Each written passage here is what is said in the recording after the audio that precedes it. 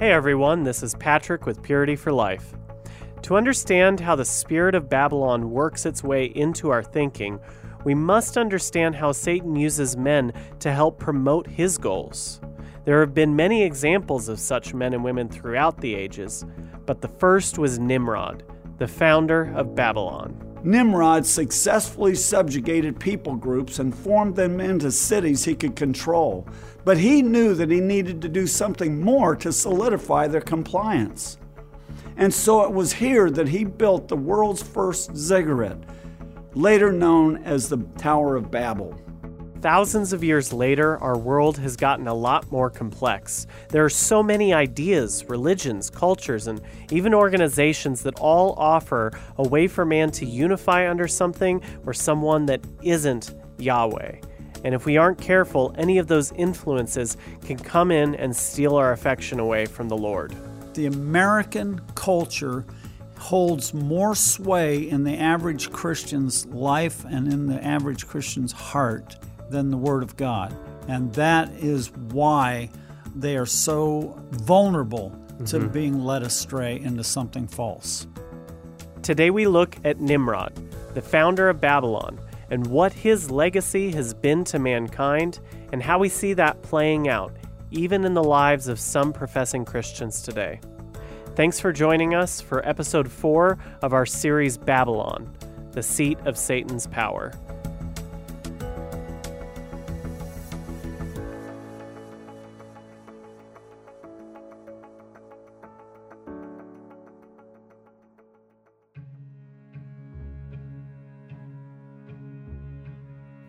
If any organization hopes to accomplish anything of meaningful value, there must be a strong unity of purpose in the hearts and minds of those who work together.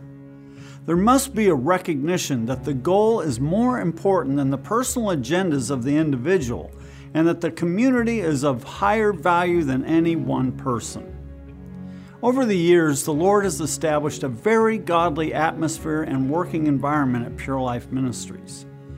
Each of the 45 employees strives to emulate Jesus Christ in His humility, His love, and His passion for righteousness. This common purpose is the greatest reason that we have so little strife in our community. What makes this unity striking is the fact that our backgrounds are so diverse. We come from all over the nation, and even more remarkable is the fact that our denominational backgrounds range from anywhere from Anabaptist to Pentecostal. I believe the culture the Lord has established in our midst here goes right along with what the Apostle Paul cited in his epistle to the Philippian church. He said his joy would be made complete by being of the same mind, maintaining the same love, united in spirit, intent on one purpose. He then went on to explain this could only come about as each person lived unselfishly and humbly. He described Jesus Christ as being the perfect role model of these godlike qualities. However, we should take note that Satan never misses an opportunity to imitate the ways that God operates. Of course, this is always with his own perverted twist. And the effectiveness of having people united in spirit under the direction of a strong leader has not been lost on him either. Over the centuries, he has utilized ambitious men to accomplish his own goals many times. Take Alexander the Great, for instance. When he conquered a nation, he used the Greek language and culture to assimilate each new people group into a new homogeneous society. This was known as Hellenization.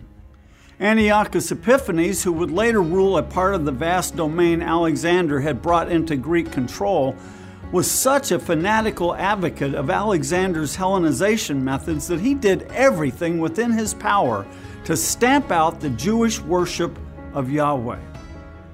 Caesar Augustus would later take over the Hellenized world, establishing Roman rule of law and forming the longest-lasting empire in human history.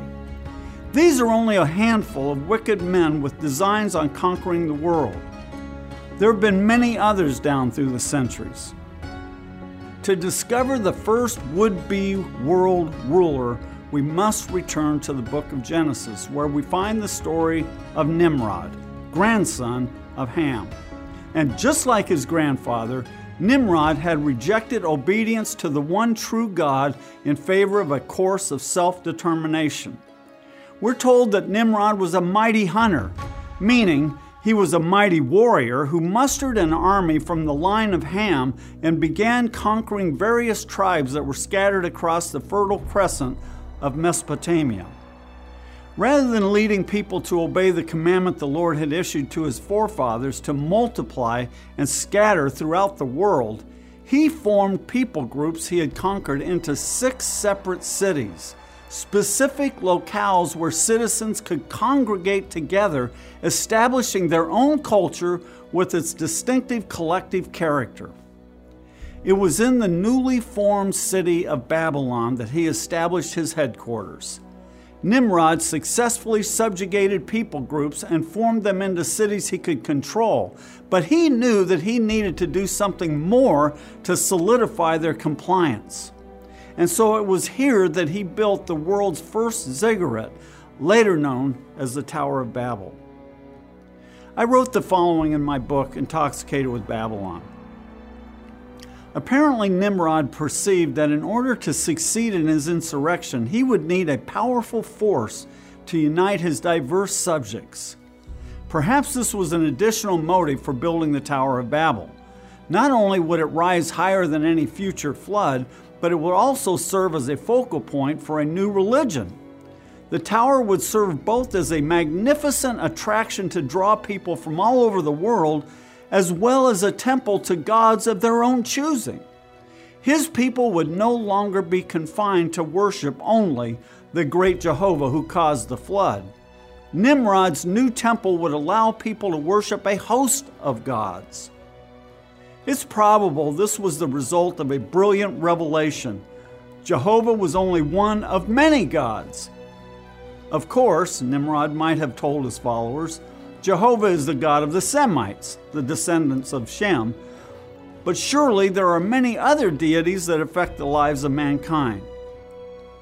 It seems that the founder of Babylon presented a vast array of gods to whom his subjects could appeal for help. Besides the obvious fact that his world religion was not built with the idea of serving and worshiping the Lord alone, he played on people's fanciful notions that there were actually a variety of gods, each with its own local realm of influence and each with its own particular powers. His new religion would be much different than that of the Semites. Rather than uniting together in humble submission to the will of God, these people would create their own religion based on their own whims. In fact, their gods existed primarily to aid, empower, and accomplish their own desires. One can see the power associated with unity of purpose by what the Lord said when he saw what Nimrod was doing. Behold, they are one people, and they all have the same language, God said, and now nothing which they propose to do will be impossible for them. That is the power of unity, whether it is under the rule of Jesus Christ or under the rule of some satanic despot. Nimrod was the first of numerous antichrists who have plied their trade down through the centuries. He was also the first antitype of the coming world ruler soon to appear on the world stage.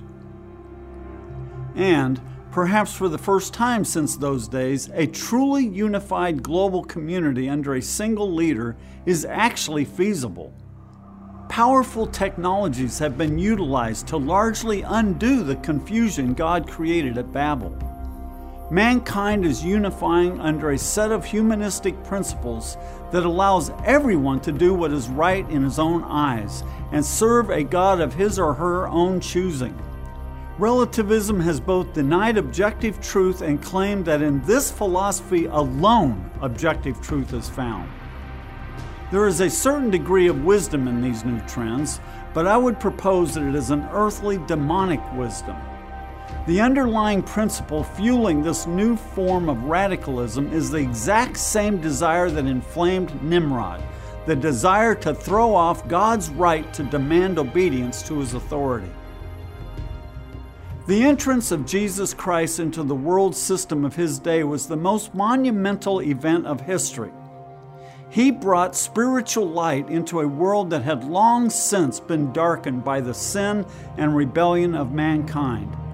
Unregenerated humans hate that light because it exposes the ugly reality of what they are really like inside. And that ugly reality has coalesced into a corporate consciousness that is now growing in strength around the world. Satan has every intention of imposing on mankind his own evil principles and values. What he failed to realize through Nimrod, he will accomplish through the Antichrist. Everything is nearly in place, and it will all begin in the inward lives of human beings. As Christians, we're at risk of being polluted by the spirit of Babylon because we must live out our lives around it every day. Through that daily exposure, our thoughts and beliefs can easily be manipulated and changed. All the enemy really has to do is get a hold of us by tapping in to our desires. And that's what our next interview is all about. Pastor Steve and I sit down, and he shows us how easy it is to create a form of Christianity that allows us to have anything we want, even if it's something as wicked as sexual sin. So, Pastor Steve, in the first segment, you talked about Nimrod, who is a type of the Antichrist, the leader who will unite humanity to rebel against God. And he certainly did that in his day, but he's also a foreshadow of things to come. And you mentioned that he's a political leader, but you also said that he's was a religious leader. And you said something that was kind of interesting. You said that he helped people create a religion based on their whims. And I think that's really relevant for people today, so that's what we want to talk about. So thanks for coming in. Yeah, well, I'm happy to be here. Nimrod did have, I think, some kind of an innate sense about what people wanted. And he provided that through the fertility cults and so on that were birthed there at the Tower of Babel. And that is the sort of thing that we are already seeing occurring within the Christian church today, that people are, well, let me put it this way. There is enough complexity and room for different interpretation about things that Scripture says about the Christian life that it's easy for false teachers to get in and build something on something the Scripture says, and just like what they do is they exaggerate one thing at the expense of others. And so just build something up and to make it look very big, and especially if people's hearts want it to be that way, then that's how false teachers attract adherents. And, Jeremiah talked about in his day, the lying pen of the scribes that had made the law of God into a lie. I mean, that is a profound thought, really. That there it is in its perfection, in its pure truth, and somehow by the way they painted it and presented it, they had corrupted it and twisted it into being something completely different than what it was intended to be. And so, of course, Jesus also said much the same to the Pharisees. And Paul, we all know in 2 Timothy said, "For the time is coming," and that is referring to today, the last days leading up to the return of Christ, when people will not endure sound teaching, but having itching ears, accumulate for themselves teachers to suit their own passions, their own desires, and will turn away from listening to the truth and wander off into myths. And that is what we are seeing really increasingly so over the last 50 years or so.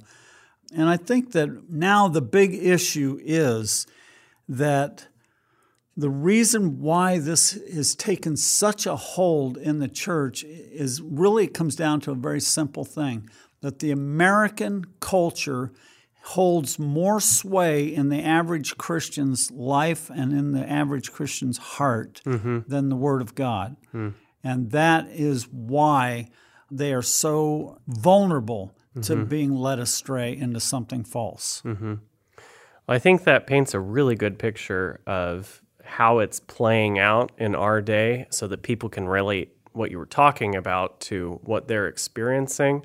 But I do want to hone in, because this talk is hopefully going to be played for the guys in our residential program, but also people out in the world who are coming to us for help. So I want to talk about people in sexual sin. Are they more susceptible to being deceived in this kind of a way? Yes, definitely, because the sexual addict is living his life to please his self-life, his flesh. That's what the primary focus is of his life. He may go to church, he may call himself Christian, all of that, but really he's living for his sexual pleasures. So that is creating in him an enormous void of truth. But there's something else. One of the guys here sent me an email the other day, and I read it, and it so captured me. I wanted to read it here in this setting because it's focused mostly on teenagers that have been raised in the church. Okay, that's the primary focus of it, but it is so relevant to Christian sexual addicts. Let me just read some of this. I think this is coming from maybe a podcast or an article or something, and it's this guy talking about someone else's book. He says, so for generations now, Americans' primary concern has been themselves.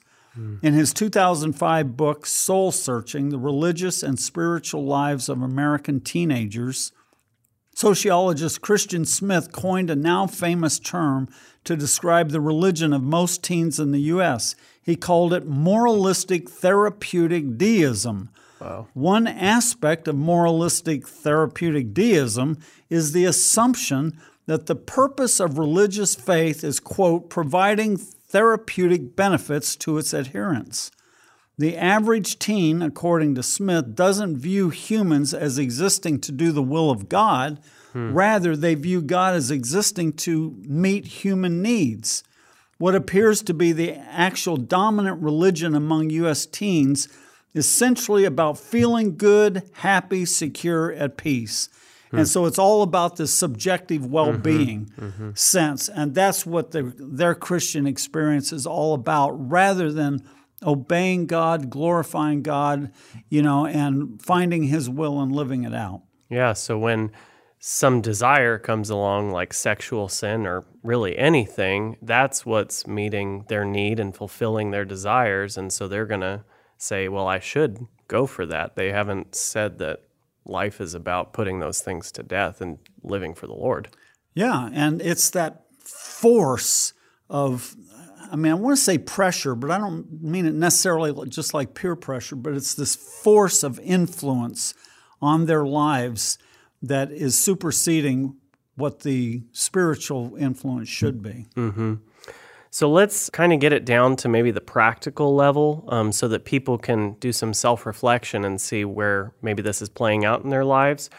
So what are some of the most common ways that a professing Christian man who is in sexual sin can recreate Christianity into something that lines up with what he wants?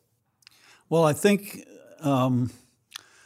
there is an aspect of the church that has been developed and built up and has grown over the years, and I'm referring to the hyper grace movement.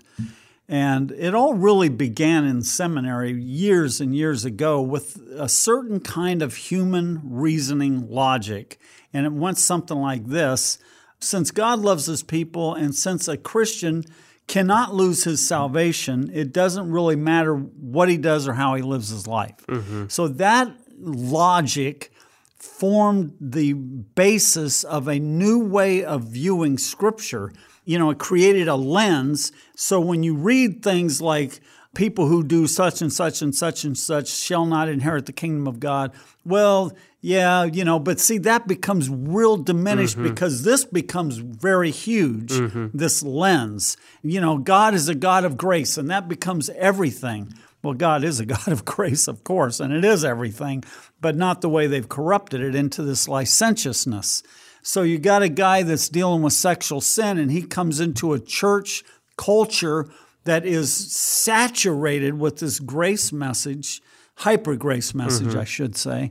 And it just feeds right into what he wants to believe, which is it's okay with God. He understands my struggles, He understands. Why isn't he coming through if he wants me to be pure? Why isn't he setting me free? And it forms the basis for all these assaults against God's character instead of a real sincere reflection on a person's walk with the Lord. I definitely see how that played out in my own life, so I can definitely relate to that. I also heard Paul Washer recently. He gave a sermon and he talked about how he would listen to these Reformed Christian men talked about all this really good doctrine, but then they go and talk about watching some really corrupt movies, and there's this disparity there. And that reminded me of something you've talked about before, which is we can get so hung up on having good doctrine that can kind of be our religion and we can live any way you want. So would you see that as another way that men can create a religion based on what they want? Sure. Yeah, that's a good example, actually, because I know there's a lot of people, especially in the Reformed side of the church, that do that. Young people that get all excited about the doctrines and the traditions and the teachings, and all that, and get really into it with their heads and approach it academically. And it's somehow they tie their Christian experience and their God being pleased with their lives with the degree that they have bought into the doctrinal system. So since they are fully in, then certainly God is pleased with them. And, okay, yeah, I've got these struggles on the side, but the important thing is that I believe what's right, and I believe, this and this and this, and that becomes bigger than the reality of their life with God. And really, they're showing by the way they live and talk that they're more in love with the things of the world than in love with the Lord. Well, it can be that way, yeah. Now, I mentioned the Reformed, but there are many godly Reformed people, right. So I don't mean to throw them all under the bus at all. I don't mean that, because there are very many sincere young people who really do walk with the Lord and are fighting their flesh and so on, but there are others who have done what you're describing. Yeah. So in order to avoid falling into that, people need to be able to see what they're doing or not doing that fosters that kind of creating their own religion. So what is it that people do or don't do that makes them very vulnerable to that temptation? Well, of course, our audience is mainly people who either have come out of sexual sin or are still struggling with it or whatever. And one thing that needs to be said very loudly is that sin is a liar. And anyone who is involved in unrepentant, ongoing sexual sin cannot have a grasp of truth. They may have a grasp of the tenets of the faith, and they believe in the tenets of the faith and all of that. But truth is something that you have to live, and you can only grasp it in your soul to the degree that you are actually living in it. And when you are in the midst of constant, ongoing sin of any kind, you just can't absorb truth because you're living a lie. But let me go back to what this guy was saying, this quote. Let me just read a little bit more of this because it also really plays into this. He said, "The prevailing model of ministry in the U.S. for the past generation has reinforced this cultural value. Much preaching is focused on the felt needs of listeners. This style communicates that the value of the Scriptures and ultimately the gospel itself is what it can do for me. This means that while the church has not created the American preoccupation with me, it has certainly reinforced it. If we are encouraged to think about our relationships with God and the church in terms of what's in it for me, it's only natural that we approach the Bible the same way. And you guessed it, this tendency can cause us to misread the Bible. And he's just right on with that statement. Yeah.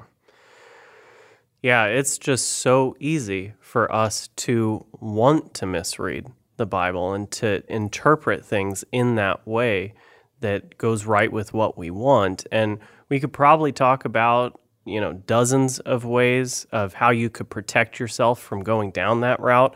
But can we just keep it simple and just talk about what are some of the most important things that you've seen that help protect us from that temptation? Well, I'll just keep it to three things, and two of them are things I'm always railing on about, which is being in the Word of God, being in the Word of God, being in the Word of God, really saturating yourself with it, because the Bible will create a framework of thinking. It will create its own lens to see life through. So it's so important to be in the Word every day. And not just 5 minutes. I mean, spend some time in it. Right. And secondly, prayer, because prayer is what breathes life, not only into the Word, but into our own personal daily life. It brings the life of God in, as we're doing life out there, and it allows the Holy Spirit to speak to us and keep us on track. And a third thing I'll just mention also is being willing to be absolutely brutally honest with yourself. Instead of the way the flesh tends, which is to flatter ourselves and to be drawn to preachers that will flatter us, meaning preachers that are always, giving these uplifting messages, and it's all, everything's positive and all that. That's what the flesh wants. But rather than going in that direction, just God, speak to me, search out my heart, show me anything that's in me that would lead me astray. I need to know it, Lord. And having that mindset going through life is really, those three things together will protect anyone from going astray.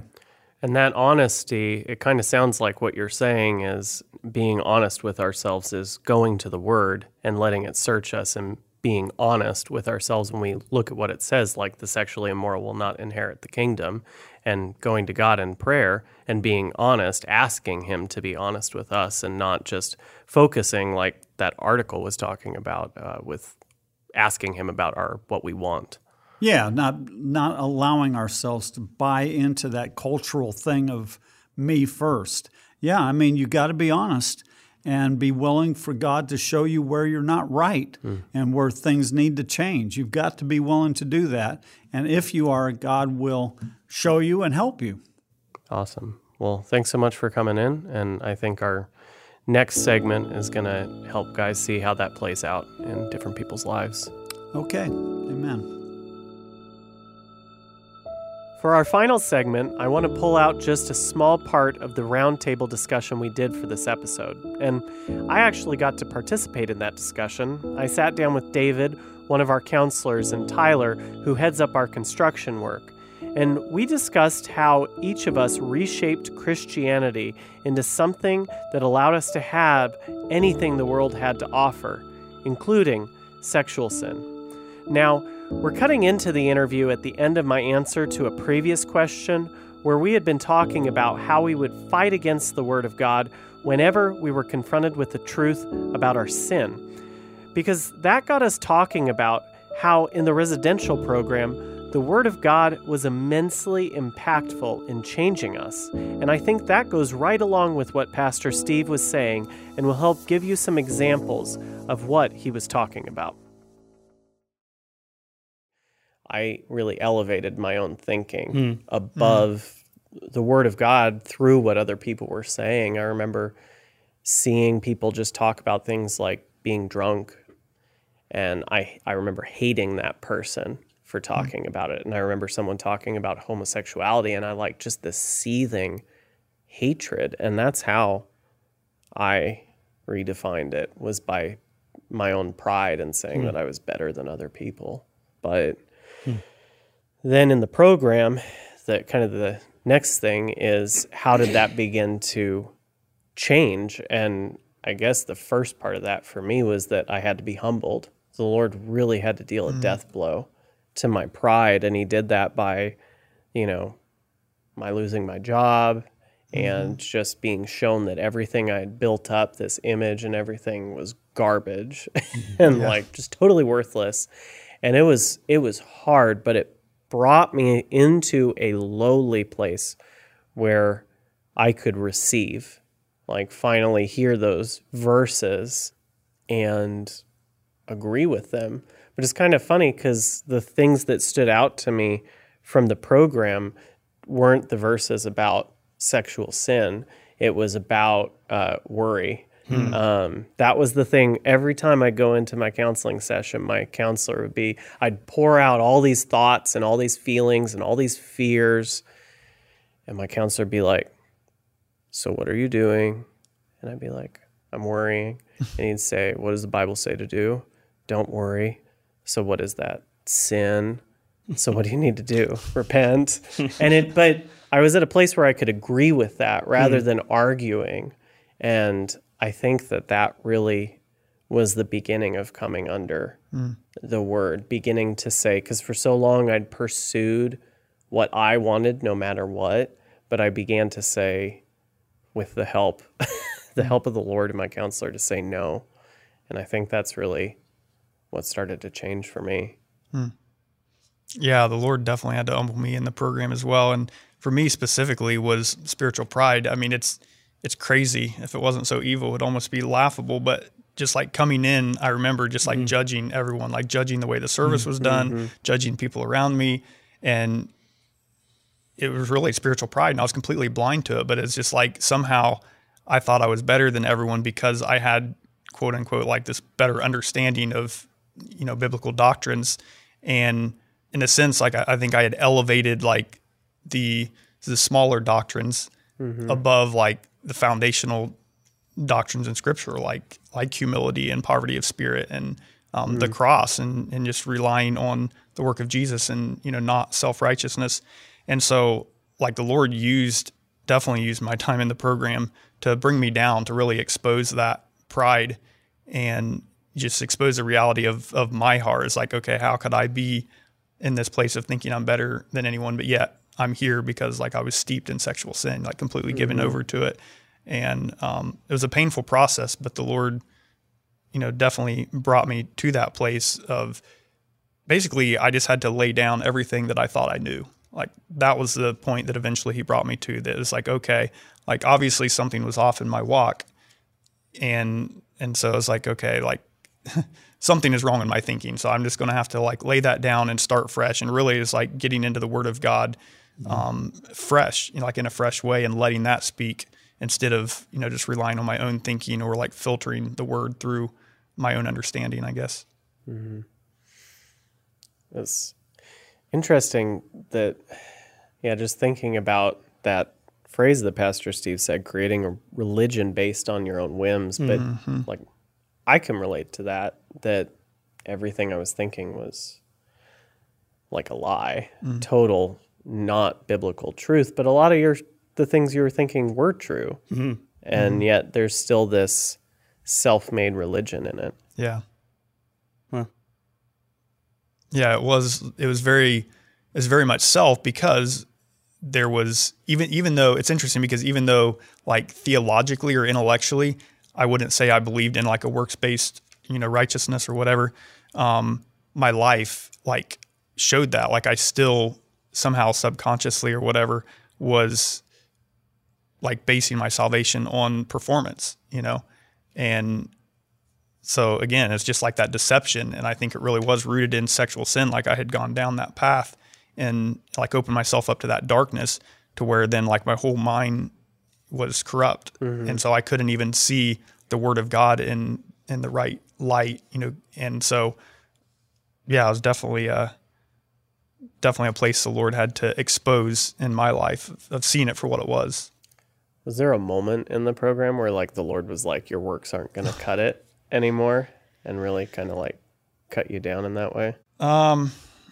in a lot of ways, it was really like a slow process, but there was one specific message by Pastor Steve that I remember when he was comparing the works of the flesh and the works of the Spirit, to where it was very clear to me, like, wow, like I am definitely all about the works of the flesh. So like, how can I think I have anything in God, when all the fruit points to the fact that like it's all of the flesh, it's sin.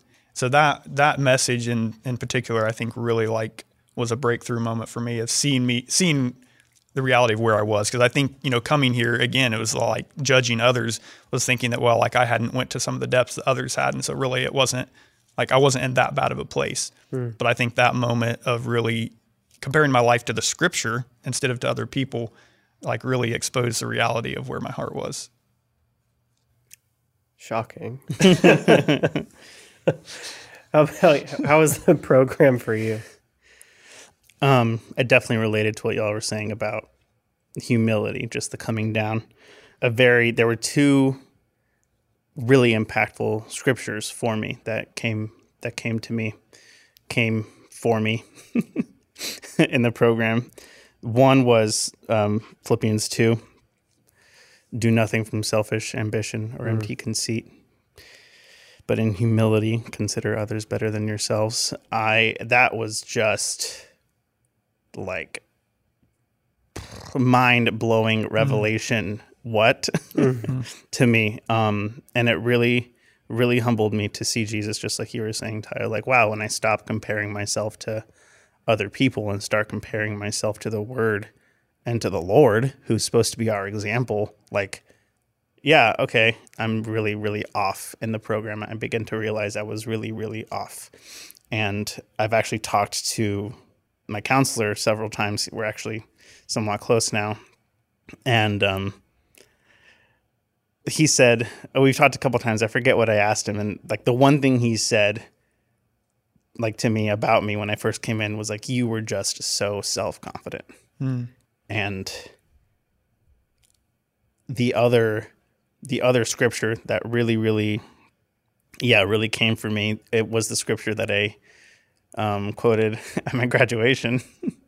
And I'm laughing because at my graduation, Pastor Jordan, who was my counselor, said to me, David, when you got here, you were the most bitter and arrogant person I ever worked with. Or no, he said, you were the most bitter and arrogant person I ever worked with. And then I got up and went to the microphone to give my testimony, and it ugly cried for like 30 seconds. I remember. Yes. It was ugly. It was ugly. Patrick and I graduated the same day, and these were the verses that I quoted that really just still to this day cut me so deep, because I had so developed a confidence in myself that this spoke directly towards me. I'm just going to read it, and it's Jesus speaking. Because you say, I am rich and have become wealthy and have need of nothing, and you do not know that you are wretched and miserable and poor and blind and naked. Yeah, I definitely came into the program really with the attitude of not needing anything outside of myself. And the Lord really, really, really shook that like to my core. Yeah. It's really interesting that both of those verses go so against the kind of prosperity culture that you were talking about, that you grew up in. For sure. Yeah. As the Lord was shaking that in the program, and even after, I began to see more clearly, like, yeah, how I had embraced that culture. I was very self-righteous towards that culture, but in reality, and to this day, I'm even still seeing how I embraced that, and how vehemently, the scripture, the Lord goes against self-confidence, boasting in riches, boasting in things that we can achieve in this world. And he's really, and this kind of goes into the next thing, he's really, really instilling in me just a passion to have an eternal mindset rather than a temporal one. Yeah. I definitely need more of that personally, for sure. Yeah. I think one of the scriptures that really impacted me in the program was the passage in Matthew chapter 12, where Jesus is confronting the Pharisees for their lack of mercy. You know, the disciples are plucking grains of wheat on the Sabbath, and they're like, you know, challenging that. And he says, you know, if you would go and learn what this means, I desire mercy and not sacrifice, you wouldn't have condemned the guiltless. And that really like cut me deep, because I realized that that's what I was doing, that because I didn't understand God's heart and didn't really understand his mercy, that like I was wrongly judging other people around me. And I think for me, the mercy studies was really a key thing in my program that helped me helped shift the way I was thinking, like seeing and going to the scriptures and actually seeing God's heart really changed the way like I began to see God and other people. And was really important for me. And so that like ultimately it helped me come to the Word of God in a different way, instead of like filtering the Word of God through my own thinking, like learning to lay down and like really like dig in and study the Word of God to know God, like instead of to like just bolster up my beliefs or doctrines or whatever, like to really come you know, to the Word of God in humility and like wanting to learn, like, you know, really know God, to really see like his heart. So the Word of God has become, you know, very important and dear to me now, where it wasn't so much before. I mean, it's sad, but I can think of times like wanting to go to the Word of God to like defend an argument, like, you know, in debating doctrine or whatever. Like that was my motivation, because I wanted to be right. And like I look back now and just like, man, that was so wrong. Like it was so off. And now it's like the Lord has put in a love for the Word, because I want to know the author. You know, I want to know God. I want to know Jesus in a deeper way. So I appreciate, you know, my time in the program and really being pointed to the mercy of God, because that's his heart and that's his will. That really changed things for me. That's it for this week's episode.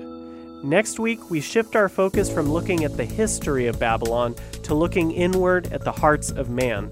We'll discuss what our natural fallen condition is prone to and how we as believers are called to fight against that, to put off that old way and break off from the spirit of the world. God bless, and thanks for joining us. Purity for Life is a production of Pure Life Ministries. For over 30 years, Pure Life Ministries has been the go-to for those whose lives have been devastated by sexual sin. Visit us on the web for more information about our life-changing counseling programs and powerful teaching materials. Also check out our video clips of men and women whose lives have been radically transformed. All that and more at purelifeministries.org.